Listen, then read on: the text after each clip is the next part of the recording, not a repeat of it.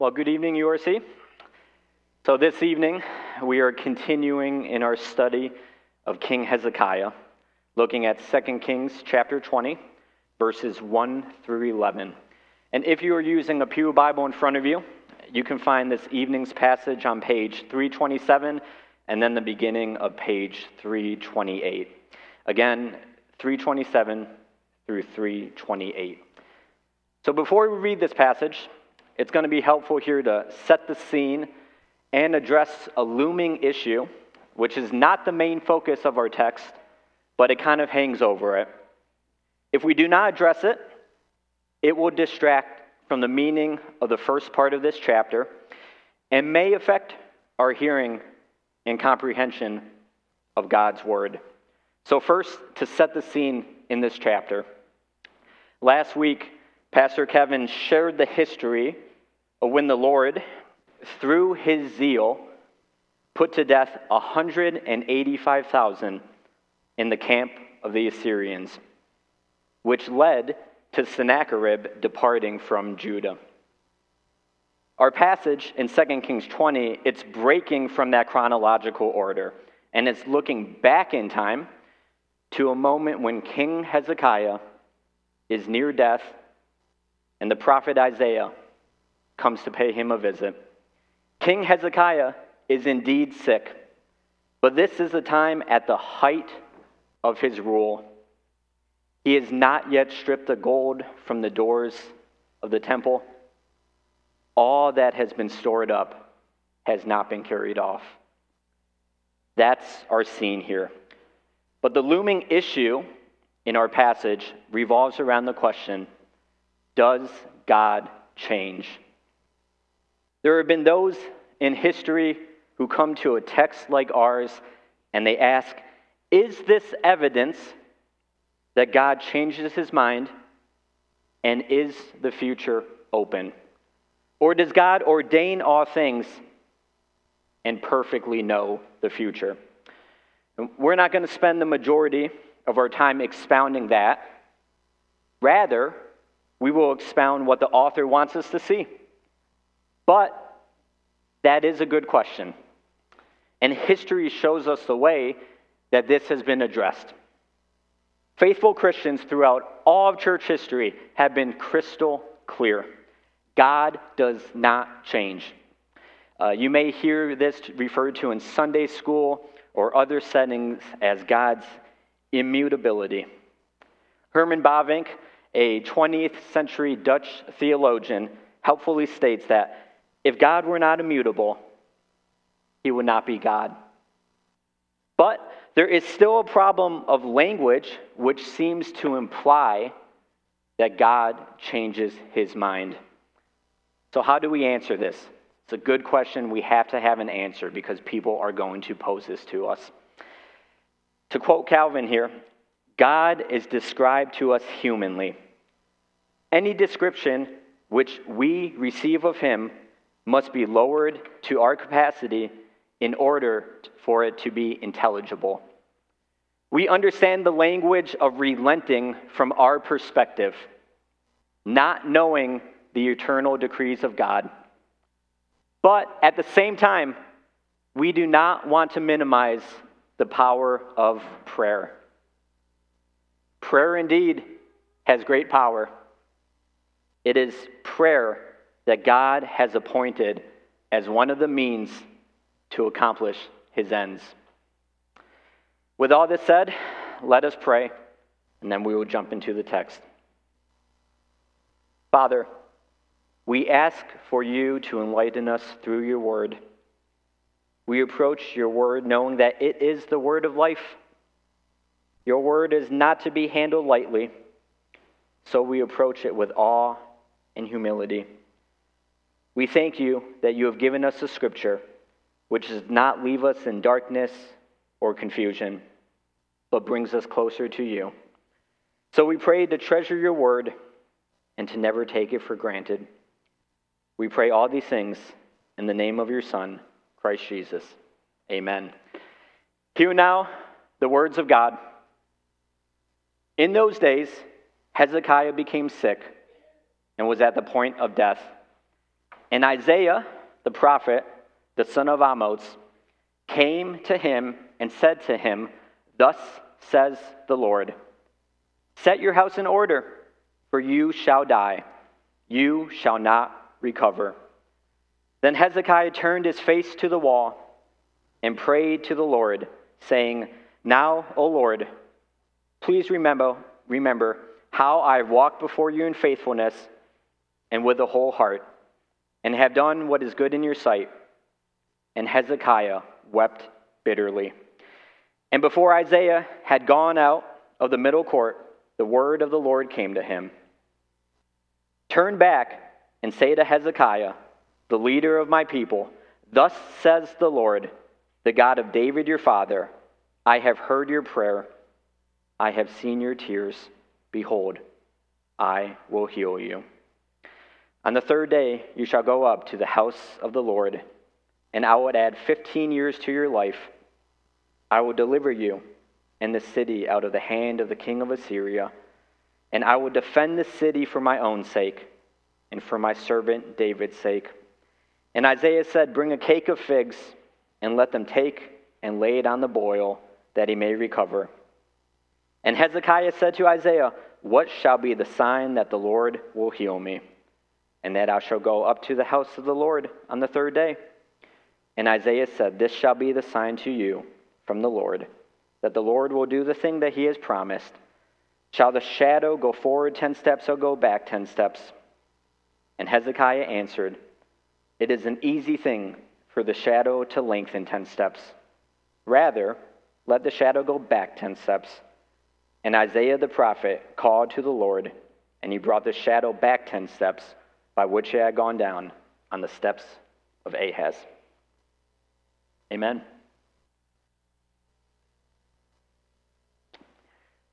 We will see 2 points from our passage this evening. First, God sees tears and he hears cries. He sees tears and he hears cries. And second, God answers covenant prayers. So the first point, God sees tears and he hears cries. We want to enter into Hezekiah's world. This is not the main theological point, but let us set foot into Hezekiah's residence.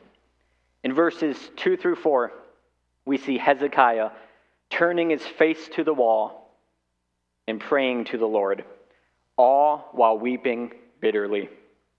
He had just found out he was about to die. And this is not Hezekiah standing up and looking to the wall. No, Hezekiah is filled with pain. Infection, bacteria from an open wound, is spreading through his body, poisoning his blood. Houses in the ancient East would have reclining couches next to the wall where the sick would lie.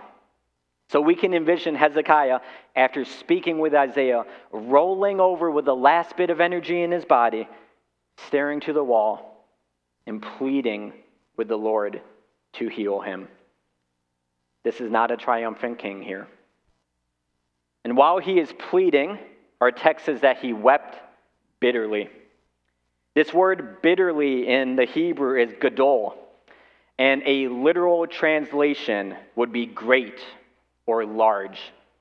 Sometimes it is used to describe a great king or a large army.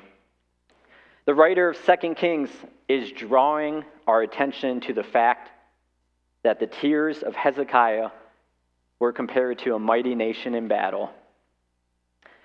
In the same manner, Christian, it is not wrong for you to weep, and at times to do so greatly. Your tears, the same as Hezekiah, are often a heartfelt cry for God to wrap his arms around you. You are signifying that you cannot walk through life alone, but must depend on the love of God. Tears are indeed a part of our human condition, and especially so for the Christian. As C.S. Lewis wrote in his book, A Grief Observed, we were promised sufferings. They were part of the program. We were even told, blessed are they that mourn. and I accept it. I've got nothing I haven't bargained for. However, one of the most beautiful parts of our text, as we are about to see here, is that Hezekiah, in his grief, in his despair, in his cries, he is not left alone. In verses 5 through 6, the Lord commands Isaiah to turn back and tell Hezekiah that he has heard his prayer of deliverance and he has seen his tears. So what does it mean to hear? Kind of an odd question, but I think it's important for us to focus on. To hear carries with it a certain level of intentional listening, of leaning in closely. In a moment of confession to all of you, I can find it easy after a busy day to come home, to look at my phone, listen to my wife, my daughter just trying to get my attention, but I'm not hearing them. Words are being said, but they are going in one ear and out the other. And I need to apologize for not listening well, not hearing well, and to be gently reminded what was just said. Our God is not like that. And praise God for that. Now, I do not want you to be confused. There are certainly instances recorded in Scripture where God says, I will not listen, I will not hear prayers. One instance is Isaiah chapter 1, where God will not listen, for the hands of the one praying have shed innocent blood. But to you, Christian, the one with a contrite heart, he hears and he listens. It may be odd to some of us when we're reading this text that the Lord has truly seen and heard Hezekiah. Hezekiah's tearful prayer does not begin with a confession of sin. It does not begin with how depraved he is before the Lord. No, verse 3 relays to us that Hezekiah is asking to be remembered because he has walked in faith with a whole heart and he has done what is good in the sight of God. Kind of catches us off guard when we initially read that. It goes against, how should he be praying? And we would not guess this is the way.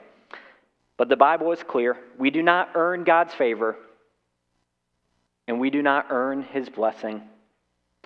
And because of that, there has been some confusion and even some debate surrounding Hezekiah's prayer.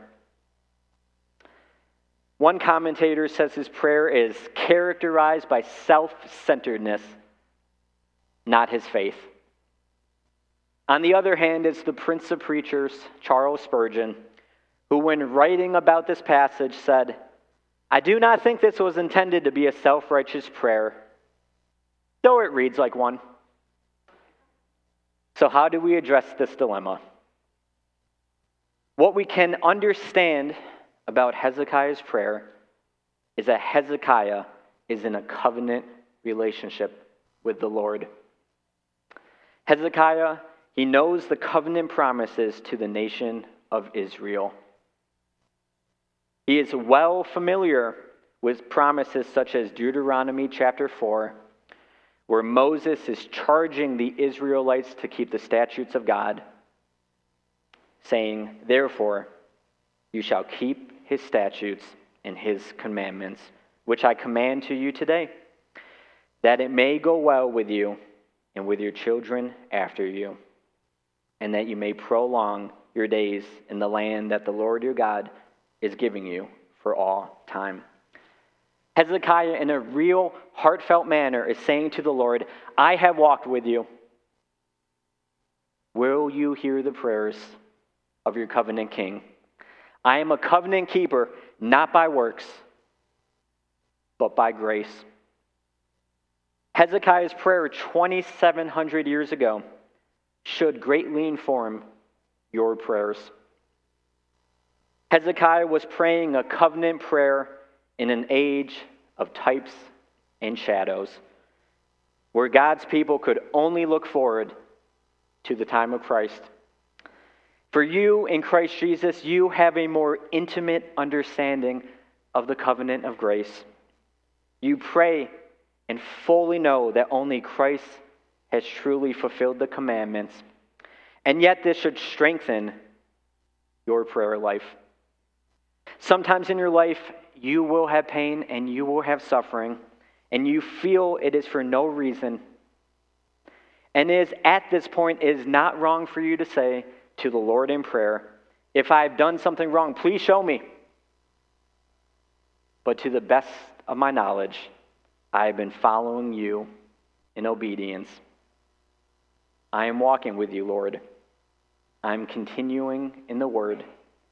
I am in Christ, the covenant keeper. Please, God, see my tears and hear my supplication. What a blessing that our God is one of covenants, who invites us into a relationship where he does not turn a blind eye or a deaf ear to our pains and difficulties. And the same God who sees, and hears is the covenant God who does not remain silent. Which brings us to our second point. God answers covenant prayers. Immediately following the Lord hearing Hezekiah's prayer and seeing his tears, we read in verse 5 that God is going to heal Hezekiah. And in verse 6, add 15 years to his life. Hezekiah prayed for healing, and the Lord answered him. And this is the greatest proof that the Lord was not upset or angry at the language of Hezekiah's prayer. And yet, it is not for Hezekiah's own glory or righteousness that God heals him, but rather, it is to fulfill his redemptive purposes. Verse 6, I will deliver you. I will defend this city for my own sake and for my servant David's sake. God does not answer Hezekiah's prayer only on account of covenant obedience and faithfulness, but he also, and arguably primarily, does so on account of the faithfulness of King David. Now remember, let us bring to mind the promise that God made to David, that he would always have a son on the throne. At this point, the son of Hezekiah, Manasseh, had yet to be born. The death of Hezekiah at this moment in time, it would have resulted in no immediate familial successor. The throne of David would have been empty. The line would have been broken. But God made a covenant promise that this would not be the case. That one day, a descendant of David will rule on the throne and his kingdom will be forever. In Matthew 1, we have a composed genealogy of Christ, which in part reads, Hezekiah, the father of Manasseh. Hezekiah's deliverance and healing was pointing to the day of Christ. And this is a good reminder to not assume why God answers prayers the way that he does. God's answer may have redemptive purposes which are not to be seen for hundreds of years or even fully understood until you are in glory. Our passage continues in verse 7 with the words of Isaiah, bring a cake of figs and let them take, and lay it on the boil that he may recover. It's as if God is saying to Hezekiah, you need proof that it is me healing you and not your own immune system. Here are a bunch of figs. Go and have your servants rub it on your boil. Figs don't heal.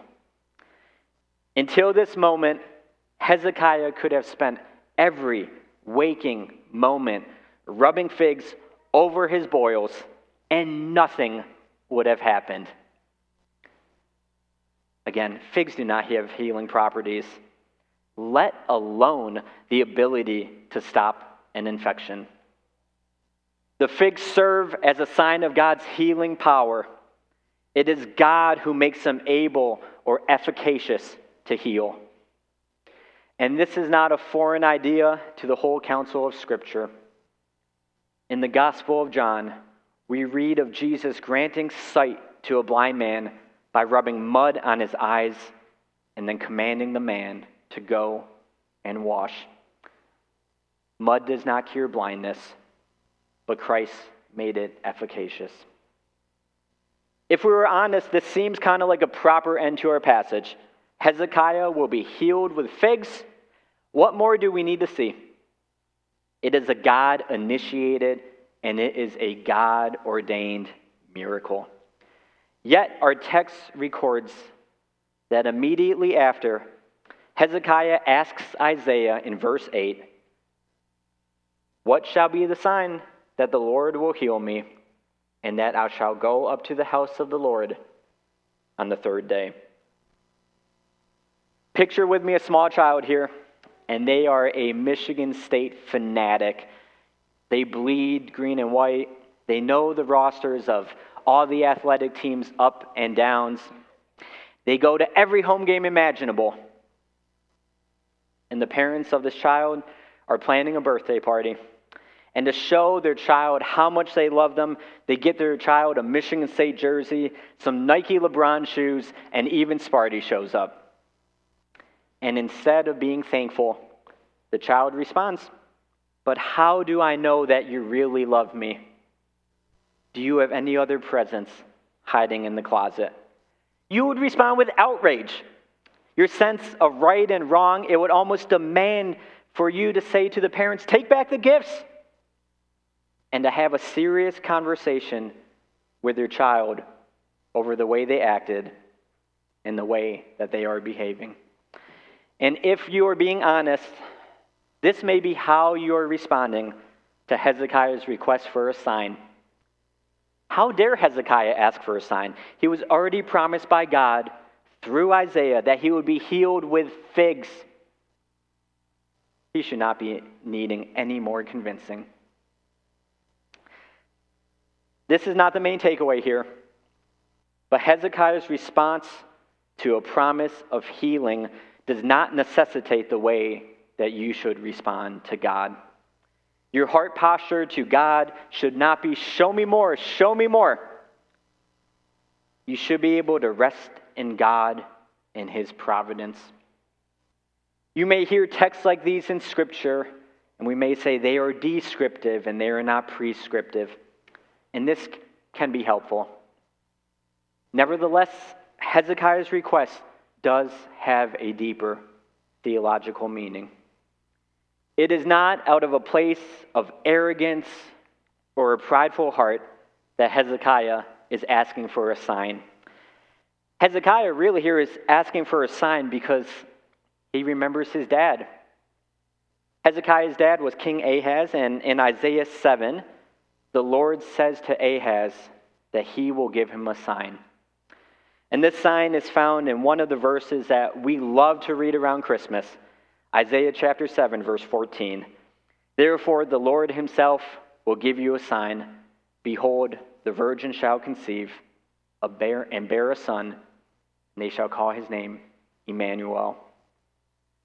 Now here's the thing. Preceding this sign, the Lord spoke to King Ahaz and told him to ask a sign of the Lord your God.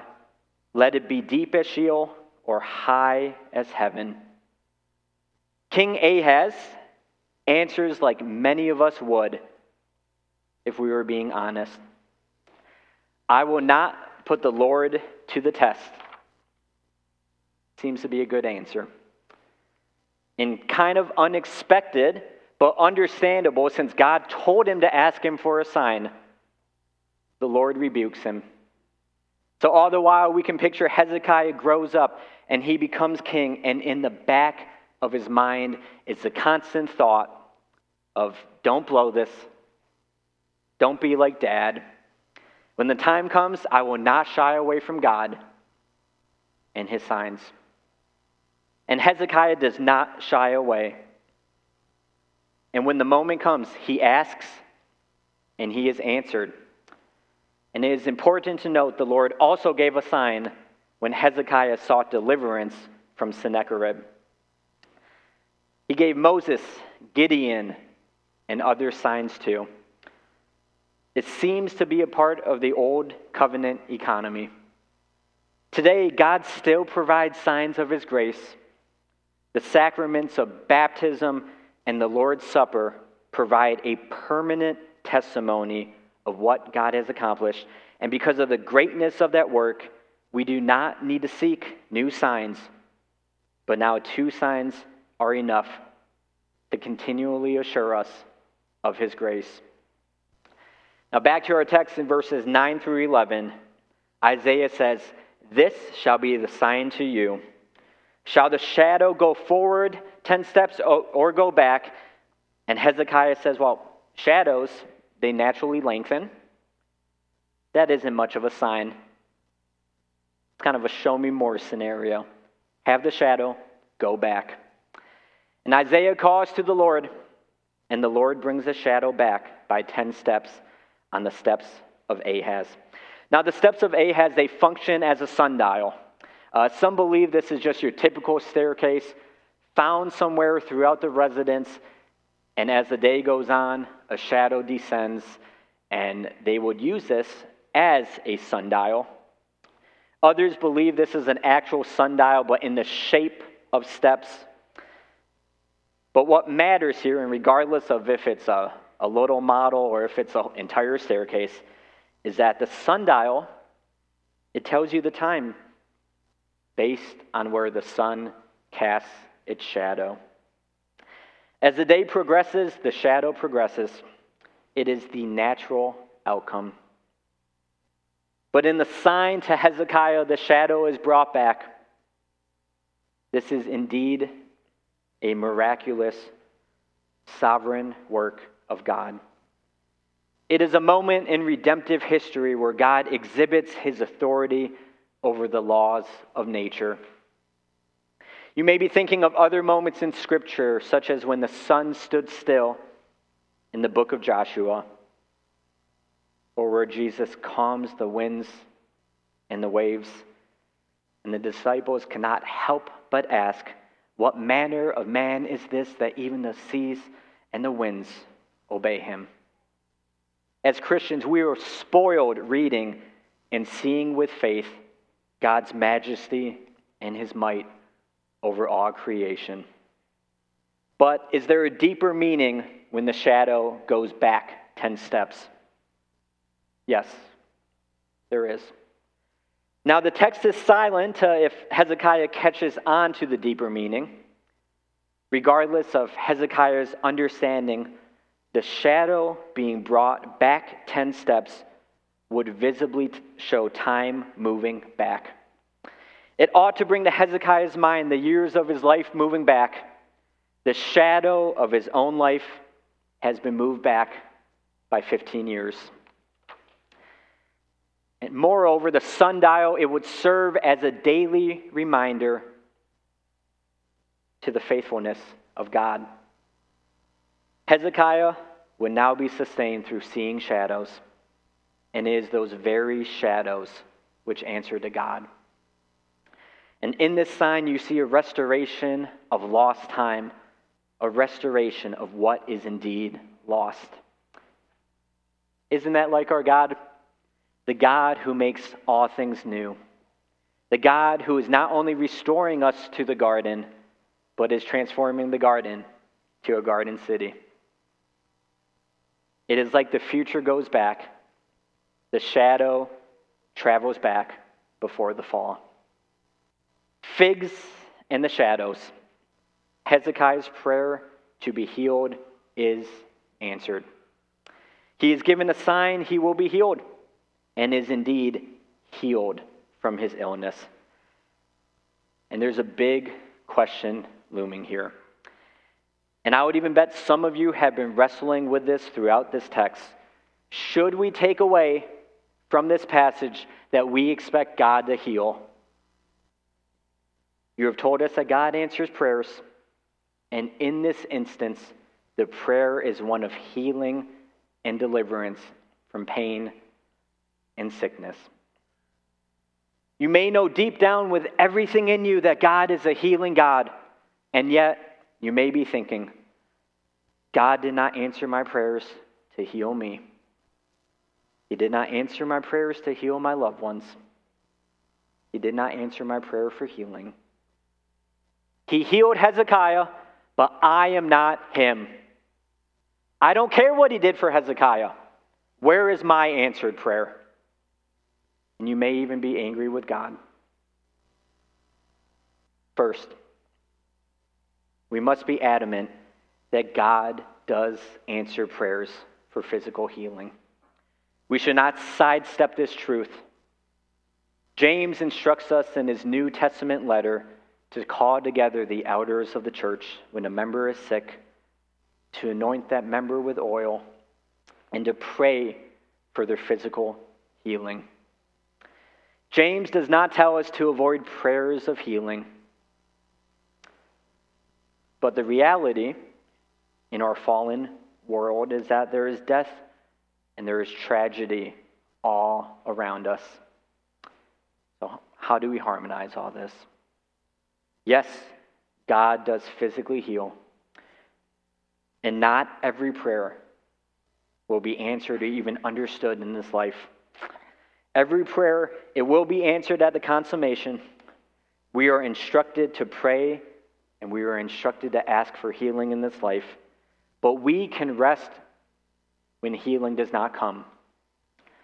You can rest in the character of God, that the God of all the earth will do what is just and right. Today, the gospel offers you a balm. All those who come to Christ, the great physician, will be met with healing.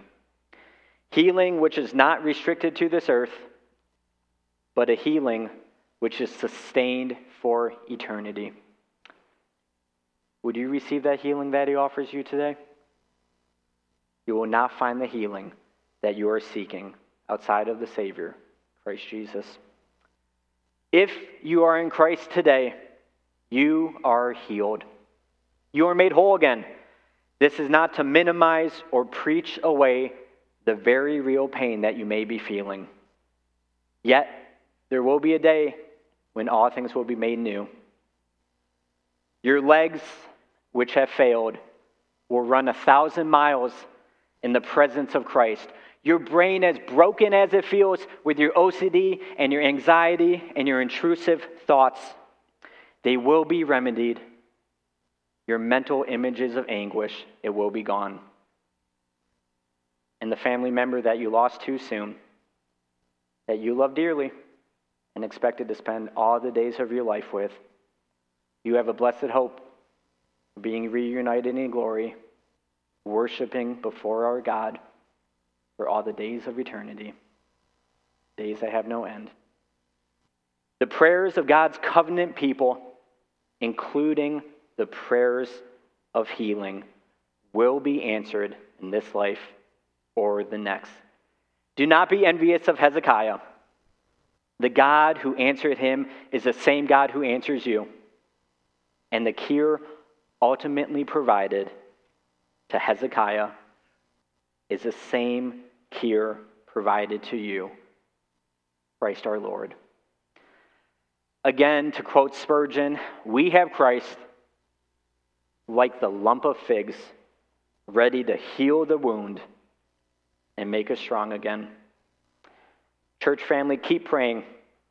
Have confidence and faith in your covenant-keeping God who answers back. This moment in Hezekiah's life, we got a first-hand view into the life of a frail man walking by faith, albeit imperfectly. And what did we see? We saw his tears, we saw his earnest prayers, and a heartfelt plea to God for healing. And we saw God saying, I will answer your prayer. And here is the proof. Christian, continue to cry out to God in all moments of your life. On the mountaintop, pray thanksgivings. And in the valleys filled with tears, approach God with your pleas and approach God with your cries. God loves his covenant people. He loves you. He sees your tears. He hears your prayers. And he gives the perfect answer. He is the God who sustains kings. And he is the God who sustains you. Let's pray.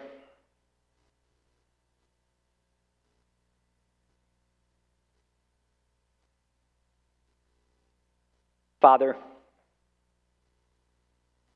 as we respond with a hymn of thanksgiving, I pray for all of us through the work of the Spirit to leave this sanctuary tonight with a greater sense of your heart. You are a God who loves his people, a God who hears our prayers, sees our tears, and does not leave us in despair. Oh, what a good and kind Father you are to your children.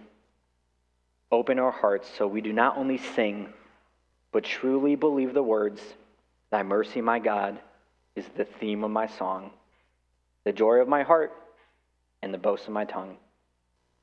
We pray all these things in the name of Jesus. Amen.